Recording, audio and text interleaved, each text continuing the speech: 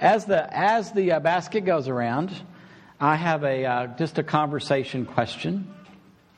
I don't like sitting in awkward silence as baskets go around the room, so I just want to interject conversation. So just turn to your neighbor and see if you can answer this question. What's the biggest distraction you have experienced during a church gathering? Lisa, I want to know, Lisa. So, yeah. What if it's a person? Don't tell Jeff. What? I said, don't tell Jeff.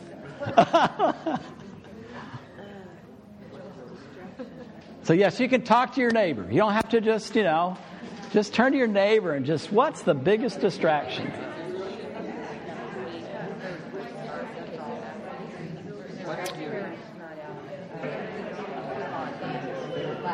Keep passing while you're talking. It's hard to talk and pass at the same time. We're multitasking. It's hard to do. I know. I get it.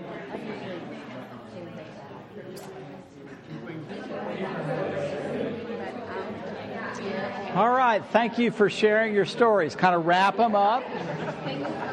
If you need more time, you can have lunch together and continue the story. I'll explain in a moment why we asked that question and got us thinking along that. But this morning I would like to go down a pathway from the life of Jesus in Mark, exposing evil in Mark 1:21-28. We're walking along the shore of the Sea of Galilee.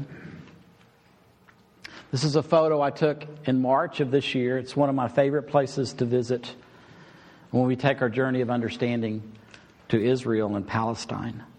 It's on that shore that Jesus invited 4 fishermen to follow him, 2 sets of brothers.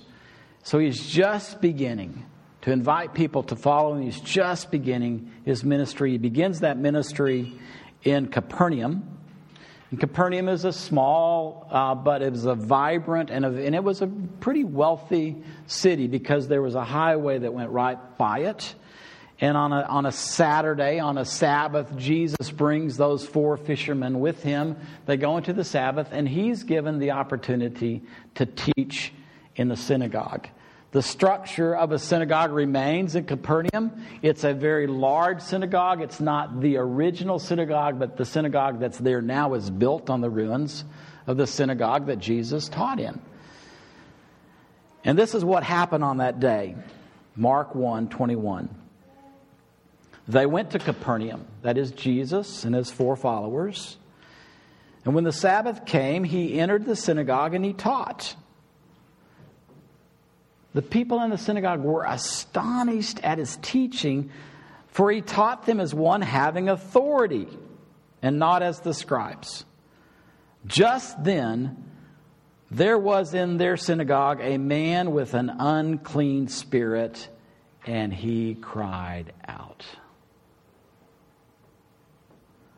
That would be a bit distracting on a Sunday morning gathering, wouldn't it? An individual, just look around the room. Who's that person going to be that's just going to cry? Who's that person with that unclean spirit that's going to just interrupt the meeting? What have you to do with us, Jesus of Nazareth? Have you come to destroy us? I know who you are, the Holy One of God. Now compare that disruption with what your story was. Jesus rebuked the spirits, not the man, the spirits, saying, "Be silent, come out of him." And the unclean spirit, convulsing the man. This distraction is not getting better. Have you ever seen somebody that's having a convulsing fit? Right there, this guy is shaking. He's probably on the floor. He might be foaming at the mouth. People are going, "Oh my God, oh my God, oh my God." And he's crying with a loud, it just gets louder. Our gatherings are typically not known for shrieking and convulsions and foam and sweat. That's like Oh my goodness. And everybody, they were all amazed. And they kept asking one another, what is this? Just like what is this? A new teaching with authority. He commands even the unclean spirits. They obey him. And at once, the fame of Jesus began to spread throughout the surrounding region of Galilee. As Jesus begins his ministry, he begins with powerful teaching.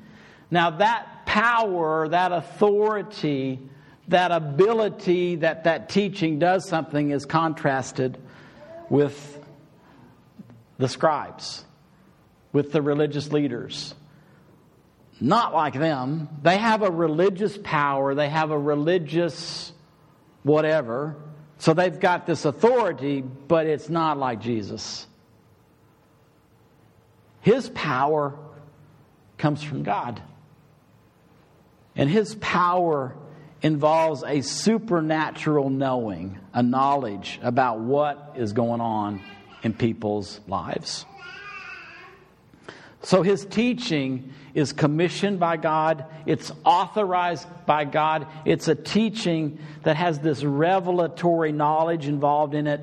And most importantly, it's teaching with life-transforming results.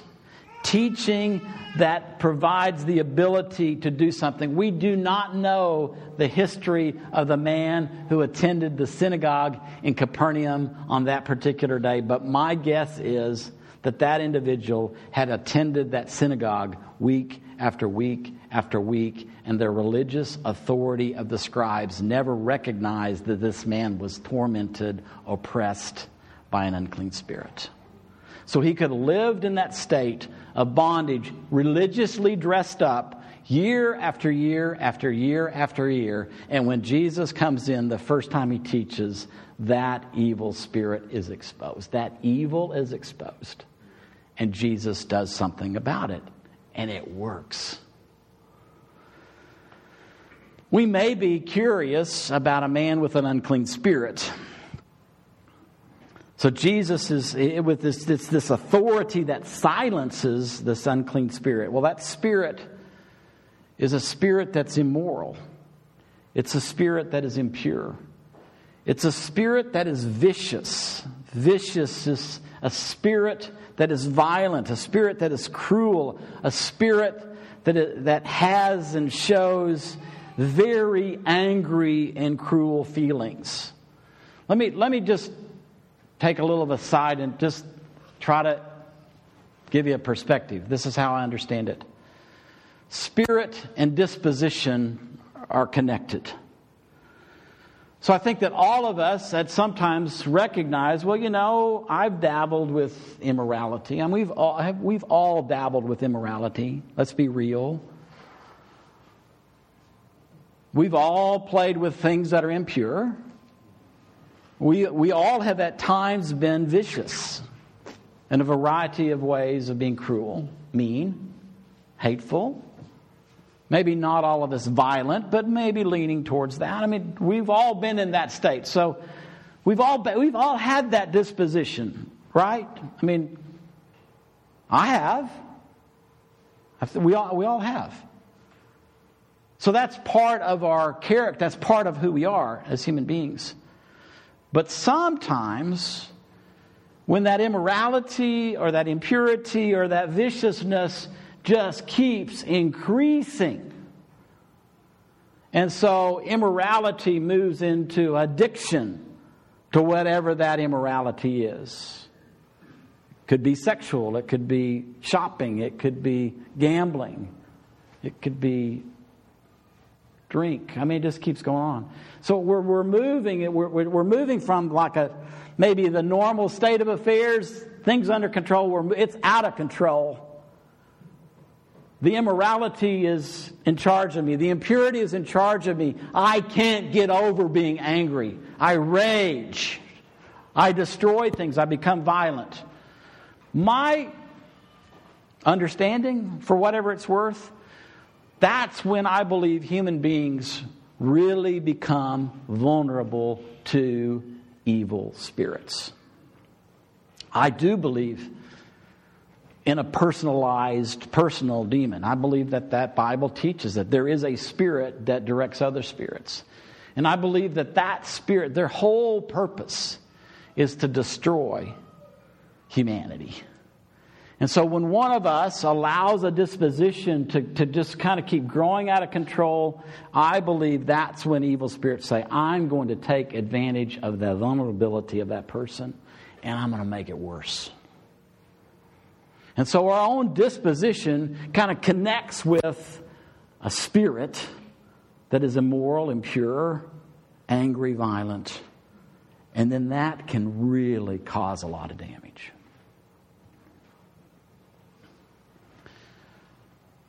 The other thing that I'd like for us to recognize, that we live at a time where week in and week out, we're seeing in our country the faces of viciousness.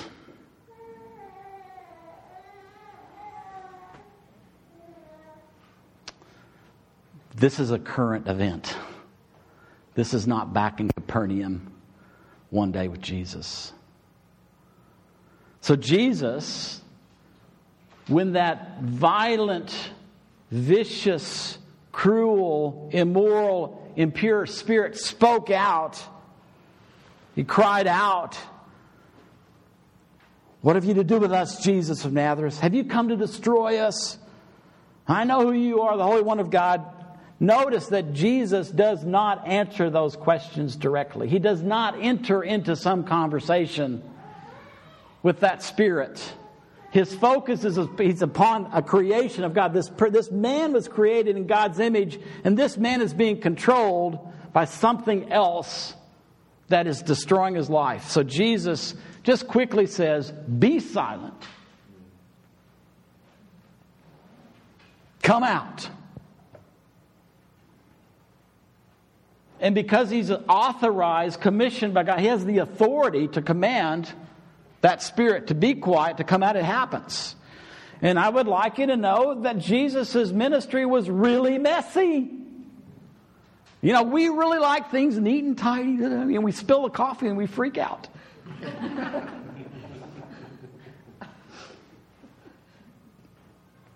mean, here's a guy convulsing on the floor. I mean, there's a battle happening because the spirit doesn't want to let go.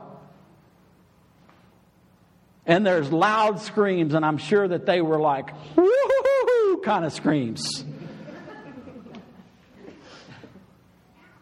And I would say that many people didn't stay around to see what happened. They said, "We're out of here. This is weird Sabbath. I'm out of here."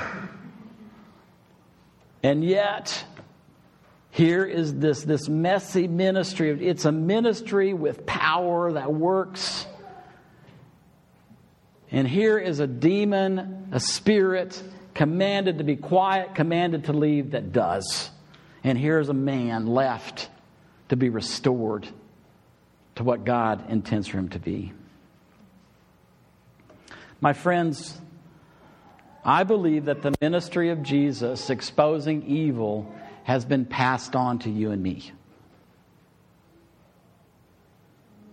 I occasionally hear people say, "Well, you know, Spirit, they were really busy when Jesus was on the planet. I just don't think they're as busy now." I don't think that's true. Matter of fact, some would say they're probably busier today than they were then. The battle's continued. So what I would like to suggest, as we focus upon what Jesus is doing, now let's talk about us following Jesus, doing what Jesus did. And I believe that we must have nothing to do with evil. I mean, Paul says it this way: "Let no one deceive you with empty words."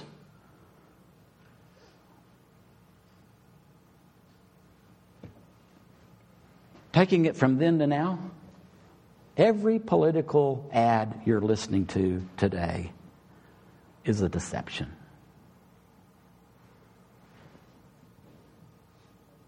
And if you are being recruited to be active in support of an individual today in this election, I'm telling you, you're being deceived.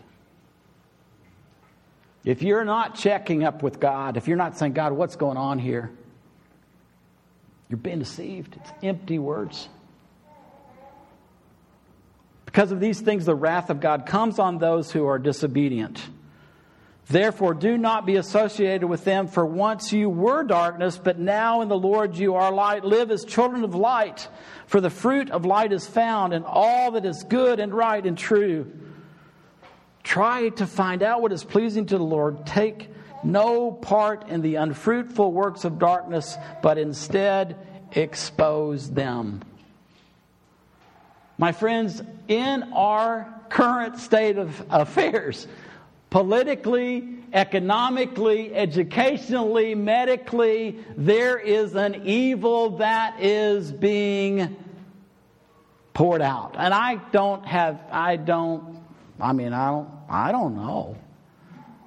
I know that the cosmic battle has continued, but we live at a time where I believe the structures, it's just, there's an evil. And my concern is that those of us that are following Jesus are not discerning it. And we're not recognizing what's happening. And we're not recognizing how much politically, educationally, medically, economically, people are being destroyed by a very violent, cruel, immoral, impure spirit. People are bending over backwards in this political thing as people following Jesus trying to support one or the other candidate, and you're thinking, what? We've got to wake up. Neither candidate that's been presented to us is a moral person. Neither. And how did these two national political parties, why is this presented? Why are these presented as our leaders? What's going on? There's an evil. There's an evil that's happening.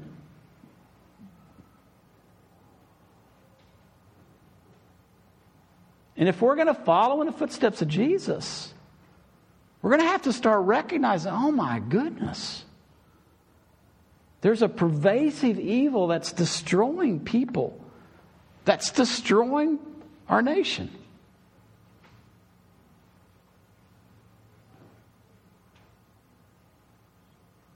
And I believe that we're supposed to join Jesus in the ministry of destroying the works of the evil one.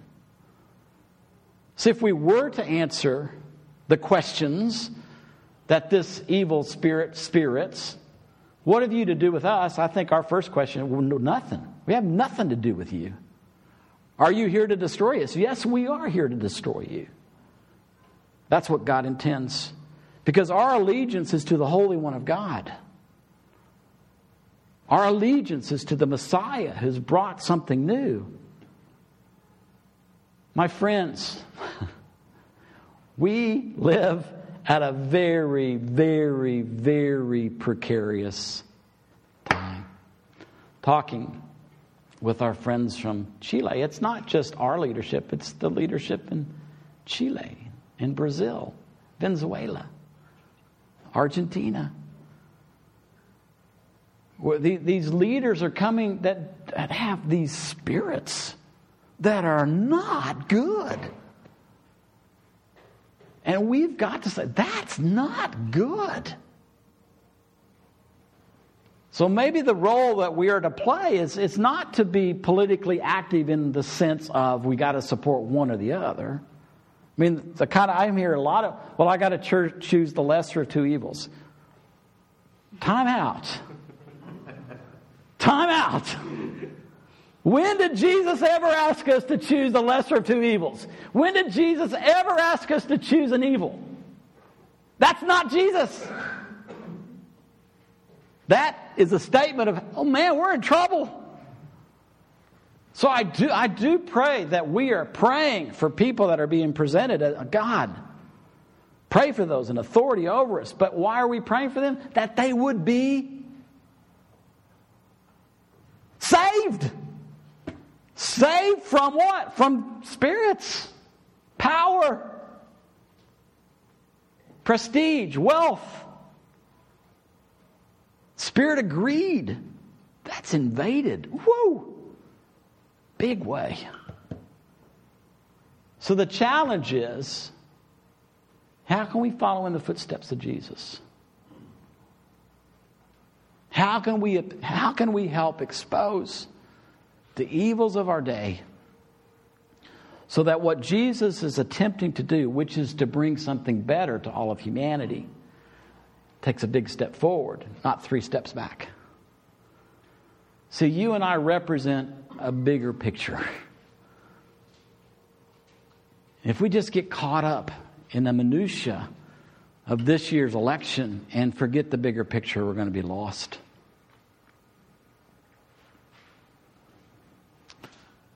So I'm just standing before you to say, hey, we want to do what Jesus did. And we can't do that without the Holy Spirit empowering us to do that. And we can't do that without inviting that Holy Spirit to say, you know, you're a little bit too close to evil. And I want to remind us that the evil one is subtle. Oh, so subtle. And it can seem that what we're doing right now is so right, but it's so wrong. And I don't believe that we're to be the ones that are, sitting in judgment of one another. But I want to invite the one that has that right. That's the Holy Spirit. To show us where are we messing with evil where we ought not to. So would you like to stand with me? Maybe you don't want to stand with me, but I don't want to stand alone. So let's stand together.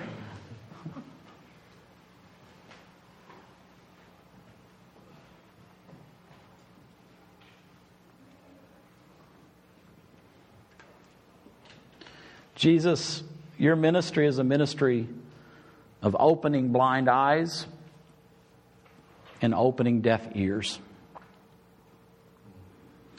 And so what I ask, Holy Spirit, is that you would do the ministry of Jesus in our life today. Lord, you have called us to be people that represent righteousness, that represent the light. And we live at a time that is very, very challenging, where evil in some ways is very pervasive, but we don't see it. We don't sense it. We don't feel it. And actually we get recruited to support it. And so, Holy Spirit, open our eyes, let us see. Open our ears, let us hear.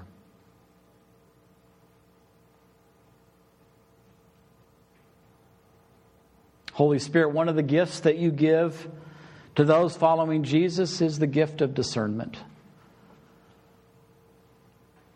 And Lord, I just sense that right now in our toolbox of what we need to address life and to represent you well, we really need that gift of discernment. To be able to discern evil spirits as they present themselves.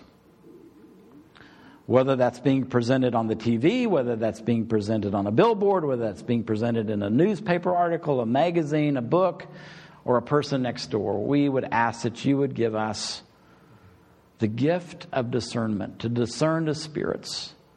And we would ask, O Lord, just as you gave these first followers of you, you gave them authority to command the spirits to be still, to be quiet, and to go. I ask that you would empower us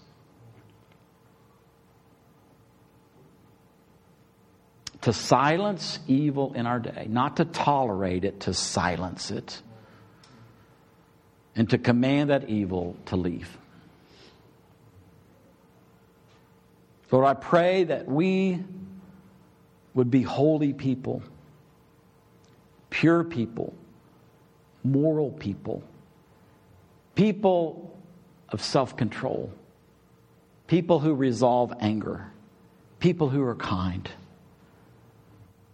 and who stand against immorality, impurity, violence, and cruelty.